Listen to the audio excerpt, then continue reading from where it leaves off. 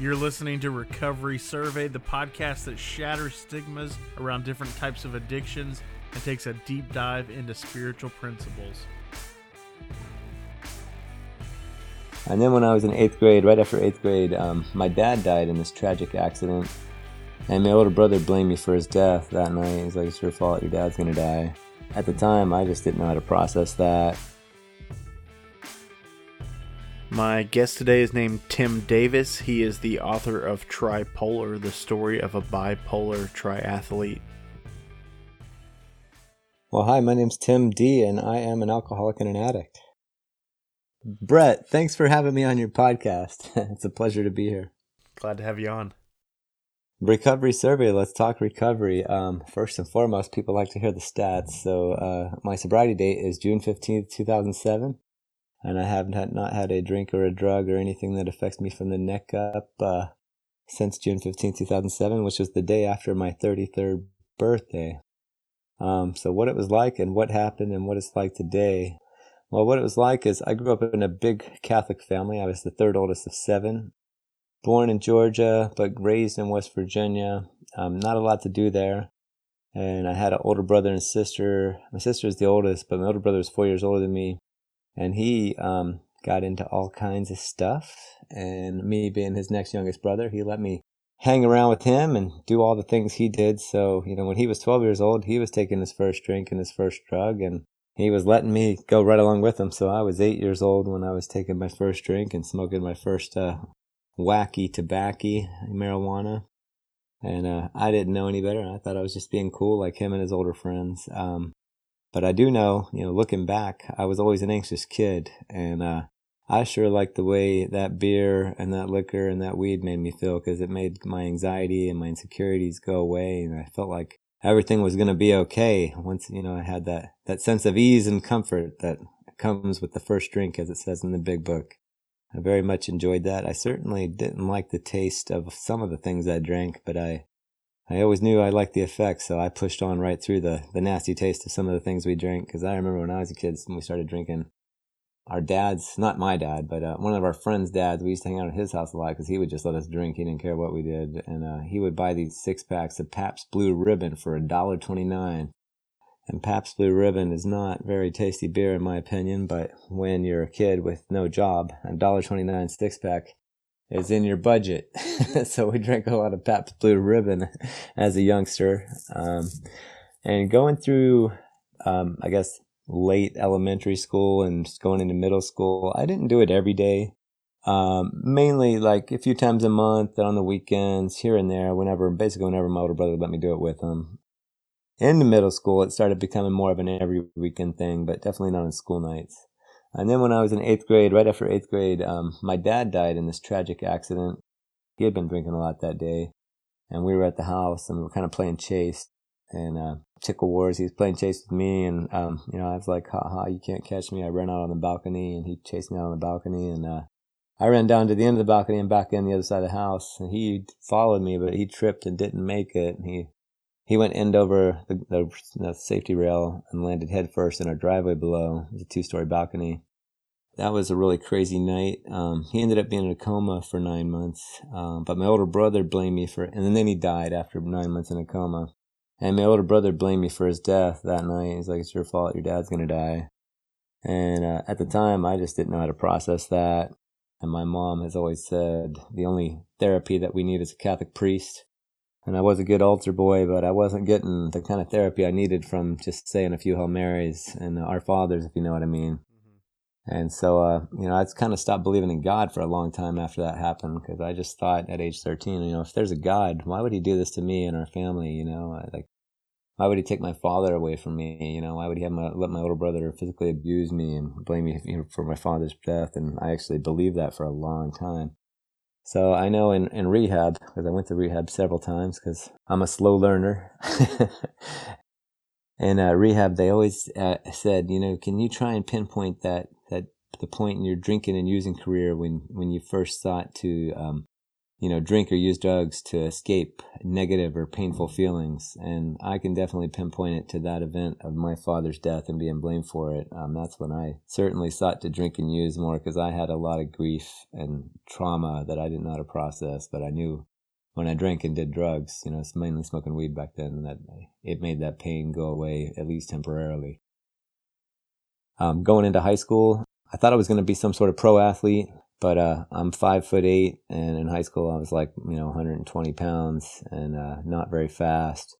So I played basketball and I was above average, but certainly not good enough to make it to college. I played football because everybody in my family plays football. But of my 5 brothers, I'm the one who was like the most mediocre at it. All my other brothers really excelled at it, but I just didn't get into it. I think partly because my older brother beat me up so much that I just didn't like inflicting violence on other people. I mean, although sometimes I'd think about how angry it made me that my older brother abused me, that I'd go out there and hit other guys really hard and pretend they were my older brother, just kind of channel my anger that way. Anyway, so I tried to control my drinking and using by not partying during season when I was in high school, because I played a lot of sports in high school.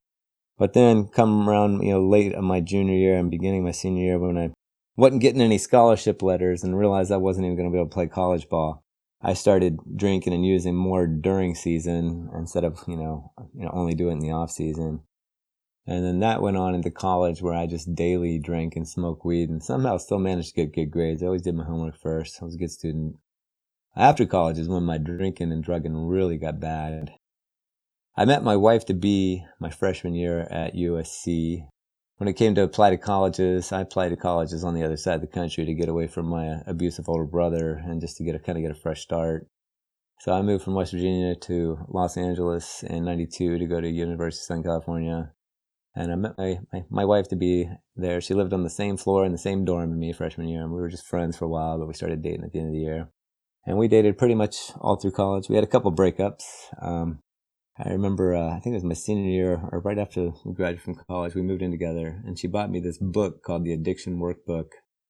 And I wasn't ready to look at, or accept that I was an addict, alcoholic. I think I read 1 or 2 pages, maybe answered a couple questions, and then, the denial of my disease said, nope, this ain't me. I can quit whenever I want to. And it took a few more years before I actually got myself to my first meeting, as we got married, and then, when she got pregnant with our first child, that's when, things started getting serious. And she was worried that I wouldn't be sober enough to take her to the hospital when her water broke. So I agreed to go to a meeting, basically to get her off my back. And I went to a Narcotics Anonymous meeting because at the time, I didn't think I was an alcoholic.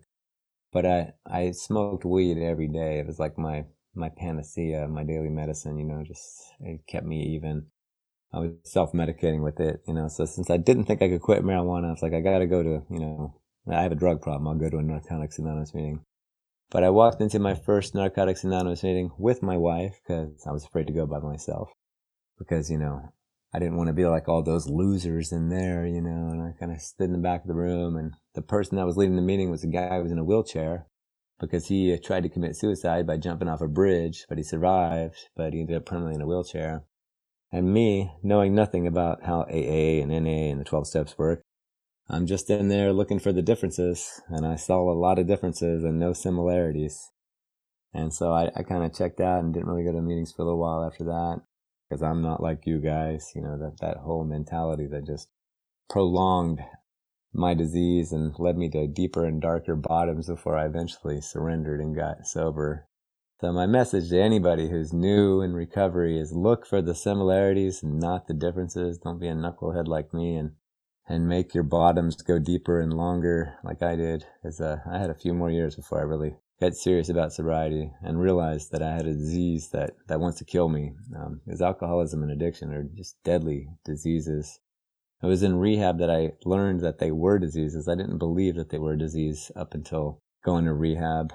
I just thought there was a sign of being weak, or, that if I just had better willpower, I could control it. But I didn't realize that I had this disease. But in rehab, they taught me for anything to be classified as a disease by, the American Medical Association and the World Health Organization, it only has to have 3 characteristics. It has to be progressive, it has to be chronic, and it has to be fatal.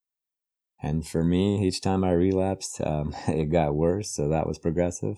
It was chronic because I kept relapsing. And when I, was using every day. And, it was on its way to being fatal because, after a couple more relapses, I started doing more hardcore drugs, started doing cocaine for a while, for maybe on and off for a year. But that got too expensive. So then I converted to a crystal meth head for another year or so. And that really took me to some really deep and dark places. I was kind of homeless, living out of my car. My wife had finally started going to Al-Anon and started setting boundaries and basically said, if you can't be sober, you can't live in this house. And I couldn't be sober, so I was choosing to live out of my car for a few months until I ran out of money. And that was kind of my MO is I'd relapse, I'd use up all my money on drugs and alcohol, and then I'd end up checking into rehab because I didn't want to be totally homeless on the street. And I remember, I think I was 27. I've been in and out of the program for a couple years, and I've been up on speed for about a week. And then I was driving, and I finally crashed while I was driving, and I totaled my car. I smashed in the back of another car, and luckily nobody was in the car. The other car was parked. There was nobody in it. But in my car, I had my baby brother, who was 16 at the time, and one of his friends in the back seat. And neither one of them had their seatbelt on, and they were loaded too.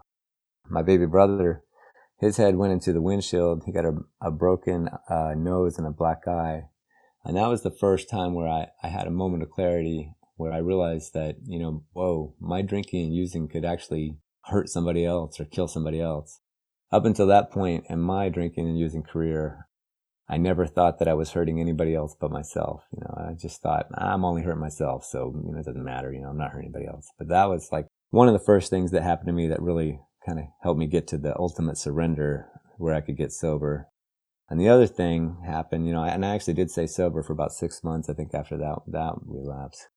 But then I did relapse again. And I was also diagnosed with bipolar disorder around the same time, which gave me a real resentment. I was really angry that I'd been diagnosed bipolar because I was having a hard enough time just figuring out how to stay sober and stop drinking and doing drugs. And now the doctor, the psychiatrist have given me this other issue that I've got to contend with.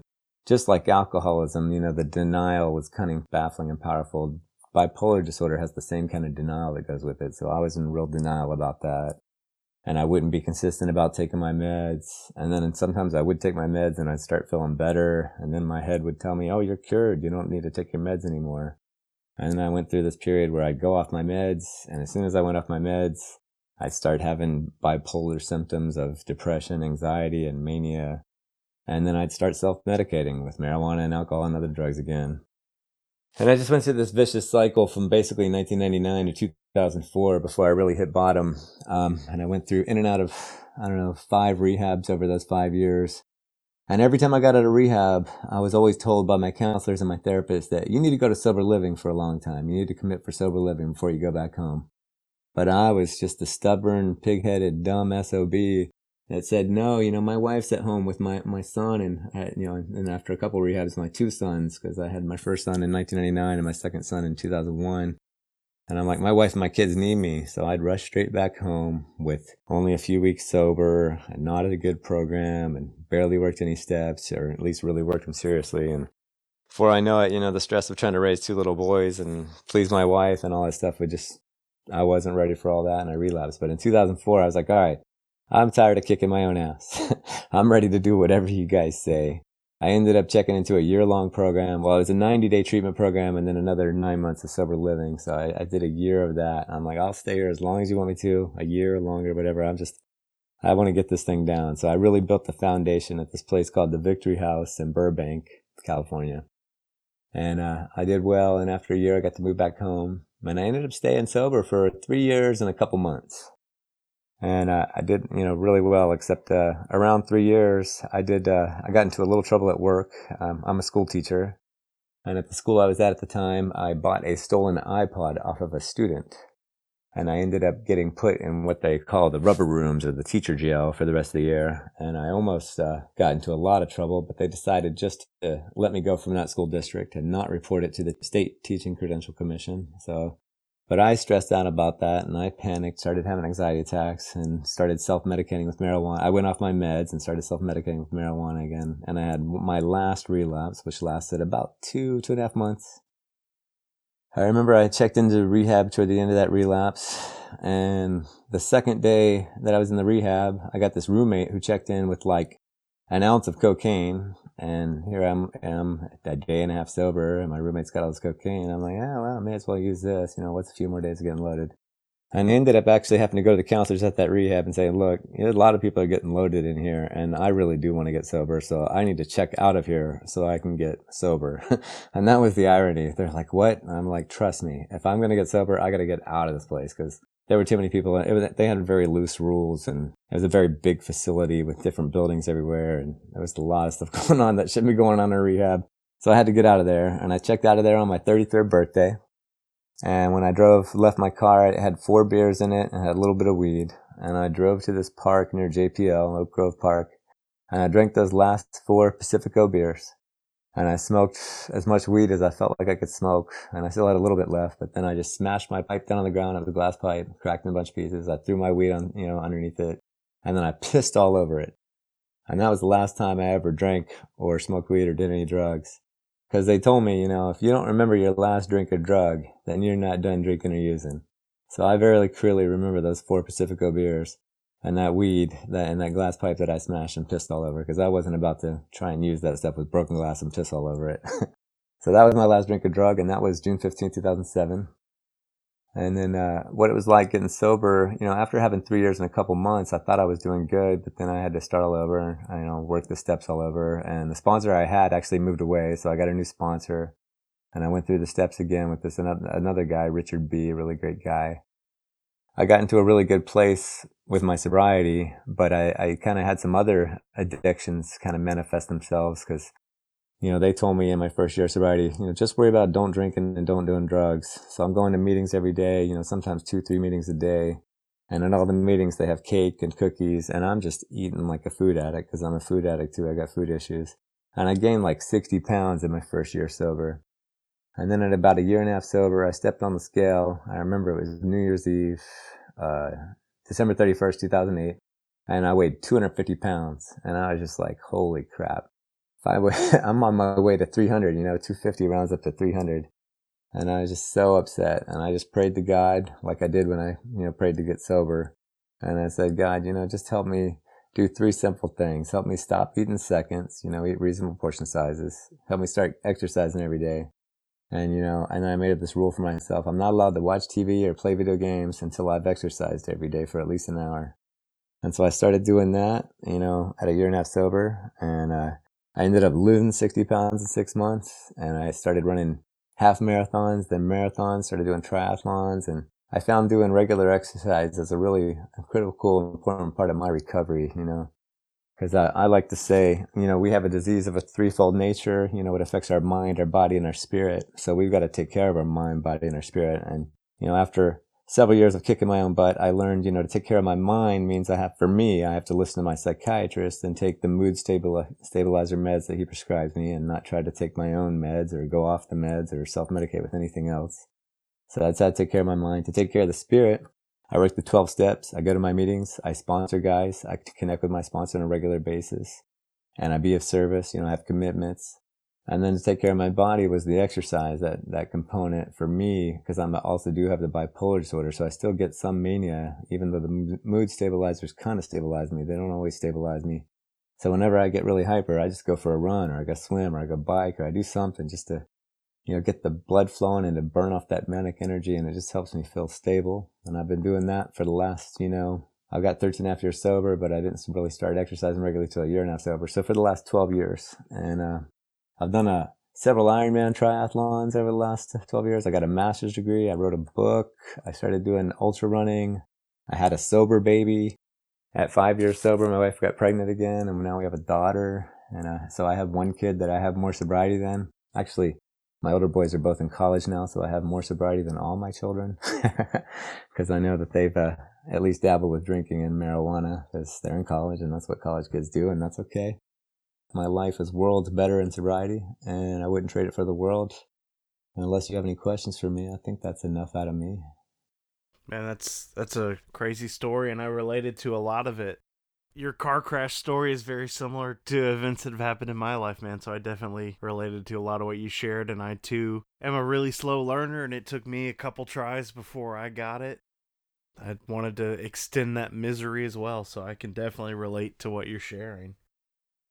Yeah, this disease is cunning, baffling, and powerful, man.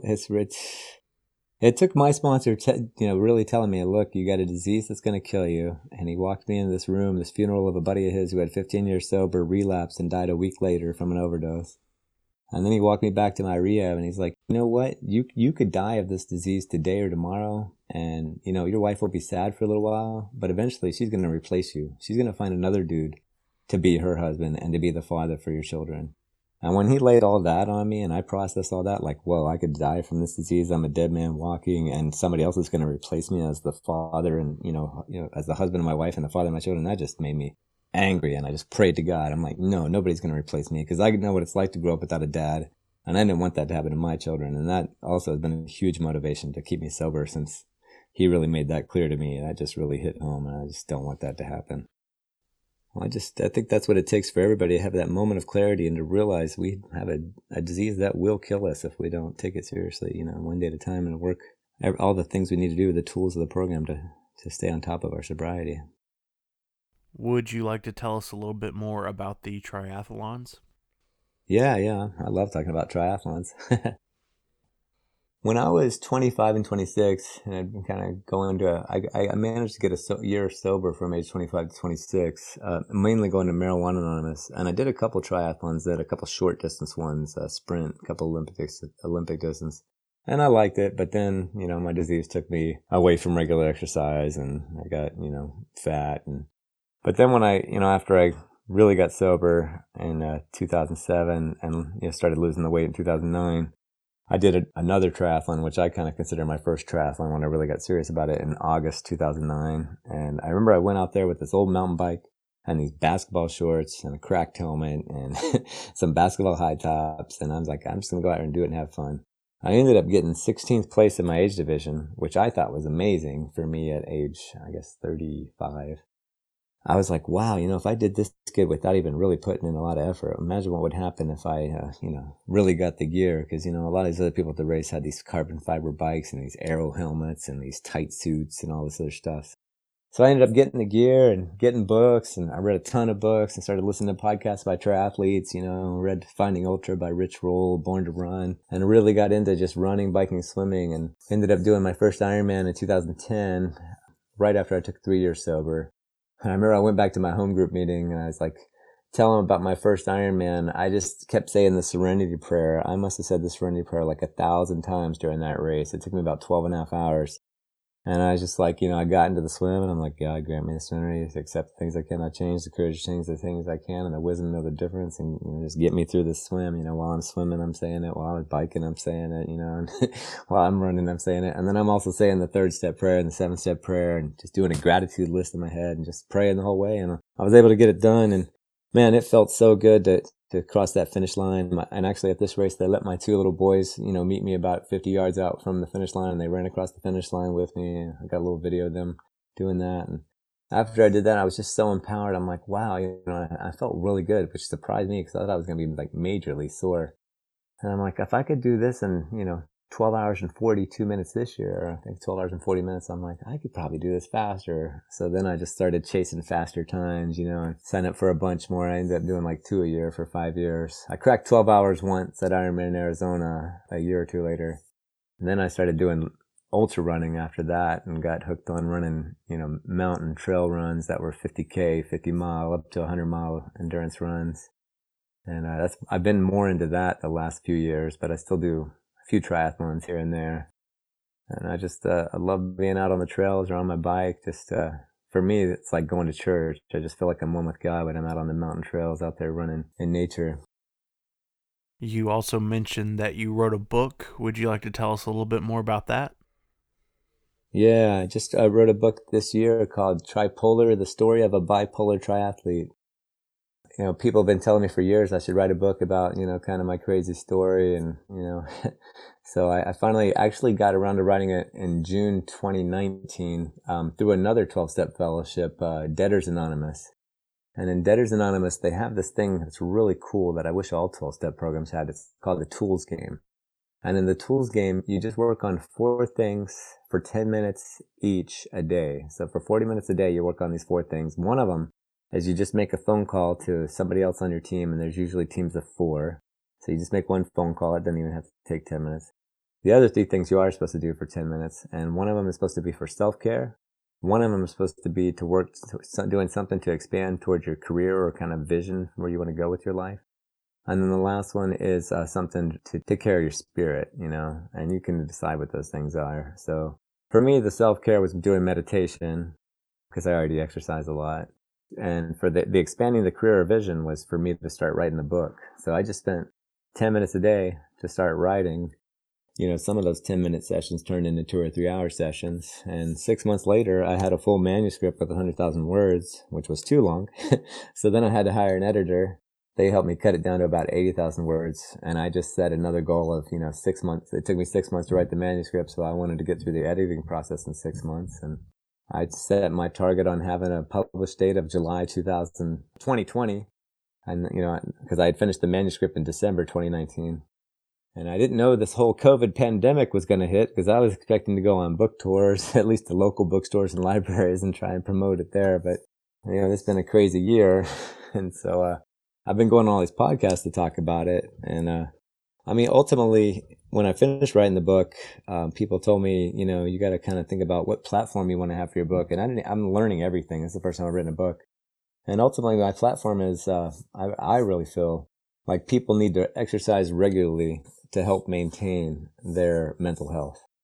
And I realized that I want to become an advocate for mental health in writing the book, because I was diagnosed with bipolar at age 27 and I'm age 46, and I just published the book this year. And for most of the 20 years that I've been, having bipolar disorder, that I've, known that I've been diagnosed with it, I haven't told a lot of people. I've been ashamed of it. I've hidden behind it. Only close family and close friends knew that I had it. I didn't like to talk about it. Occasionally I might bring it up in a 12-step meeting, but it was just something that there was like the stigma of like me being weak or crazy, because I'm bipolar. So I really kind of didn't like to talk about it. I took my meds every day, did what the shrink told me to do, but I didn't like to tell people that I saw a shrink. And it was in writing this book that I realized, there's probably a lot of other people that feel the same way. So now, my message is to get out there to let other people know that, you're not alone. A lot of people have mental health issues. They say 1 in 5 people have some sort of mental health issue. And right now with the pandemic, I think it's like 4 out of 5 or 5 out of 5, because a lot of people are having cabin fever or whatever else going on. So yeah, writing my book really made me realize that I'm going to stop hiding behind my mental illness, and I'm going to encourage others that you don't have to hide. There doesn't need to be a stigma. It doesn't have to be a disability. You can go on to do many great things as long as you manage your recovery and you do what your doctor says and you take care of yourself. So that's what I'm hoping other people can learn from me and what I've gone through. That's awesome, man. If the listeners want to find you or your book, where can they do that at? Easiest place is go to my website, ultratimdavis.com, or you can search Tripolar and my name, Tim Davis, on Google, Amazon, Apple Books. It's the first one that'll pop up if you write Tripolar and Tim Davis. So, it's available on Amazon, Apple Books, Book Depository, Barnes & Noble, and a few others that are on my website. If you go to my website, there's a little section that says where you can buy my book. And there's actually a pop-up when you go to my website, which is ultratimdavis.com. And then I was just saying that it's available in, ebook, paperback, and audiobook. I really appreciate you coming on today and sharing part of your journey in recovery. I also appreciate that you brought up the importance of exercise and how that helps with our mental health as well as our recovery. Yeah, for sure. I mean, even if maybe you don't have to go out and do Ironmans and 100-mile runs, but maybe just at least, walk a few laps around your block or get on the rowing machine or stationary bike, whatever you're able to do, because I know some people have different injuries that prevent them from running or other activities. But find some activity you can do. Aqua classes, if you have bad joints, you can still get in the pool and move around those arms and legs, a little bit, just something regularly to do to help you out. Thanks again, Tim. Yeah, thank you, Brett.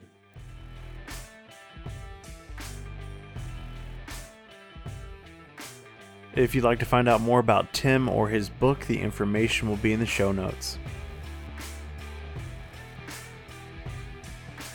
You've been listening to Recovery Survey. If you got anything out of today's episode, I'd ask you to please leave us a 5-star review and share this episode with a friend. If you'd like to get in contact with us, you can find us at recoverysurvey.com. You can listen to all of our episodes on the website as well as connect with us on social media where you can get previews for upcoming episodes.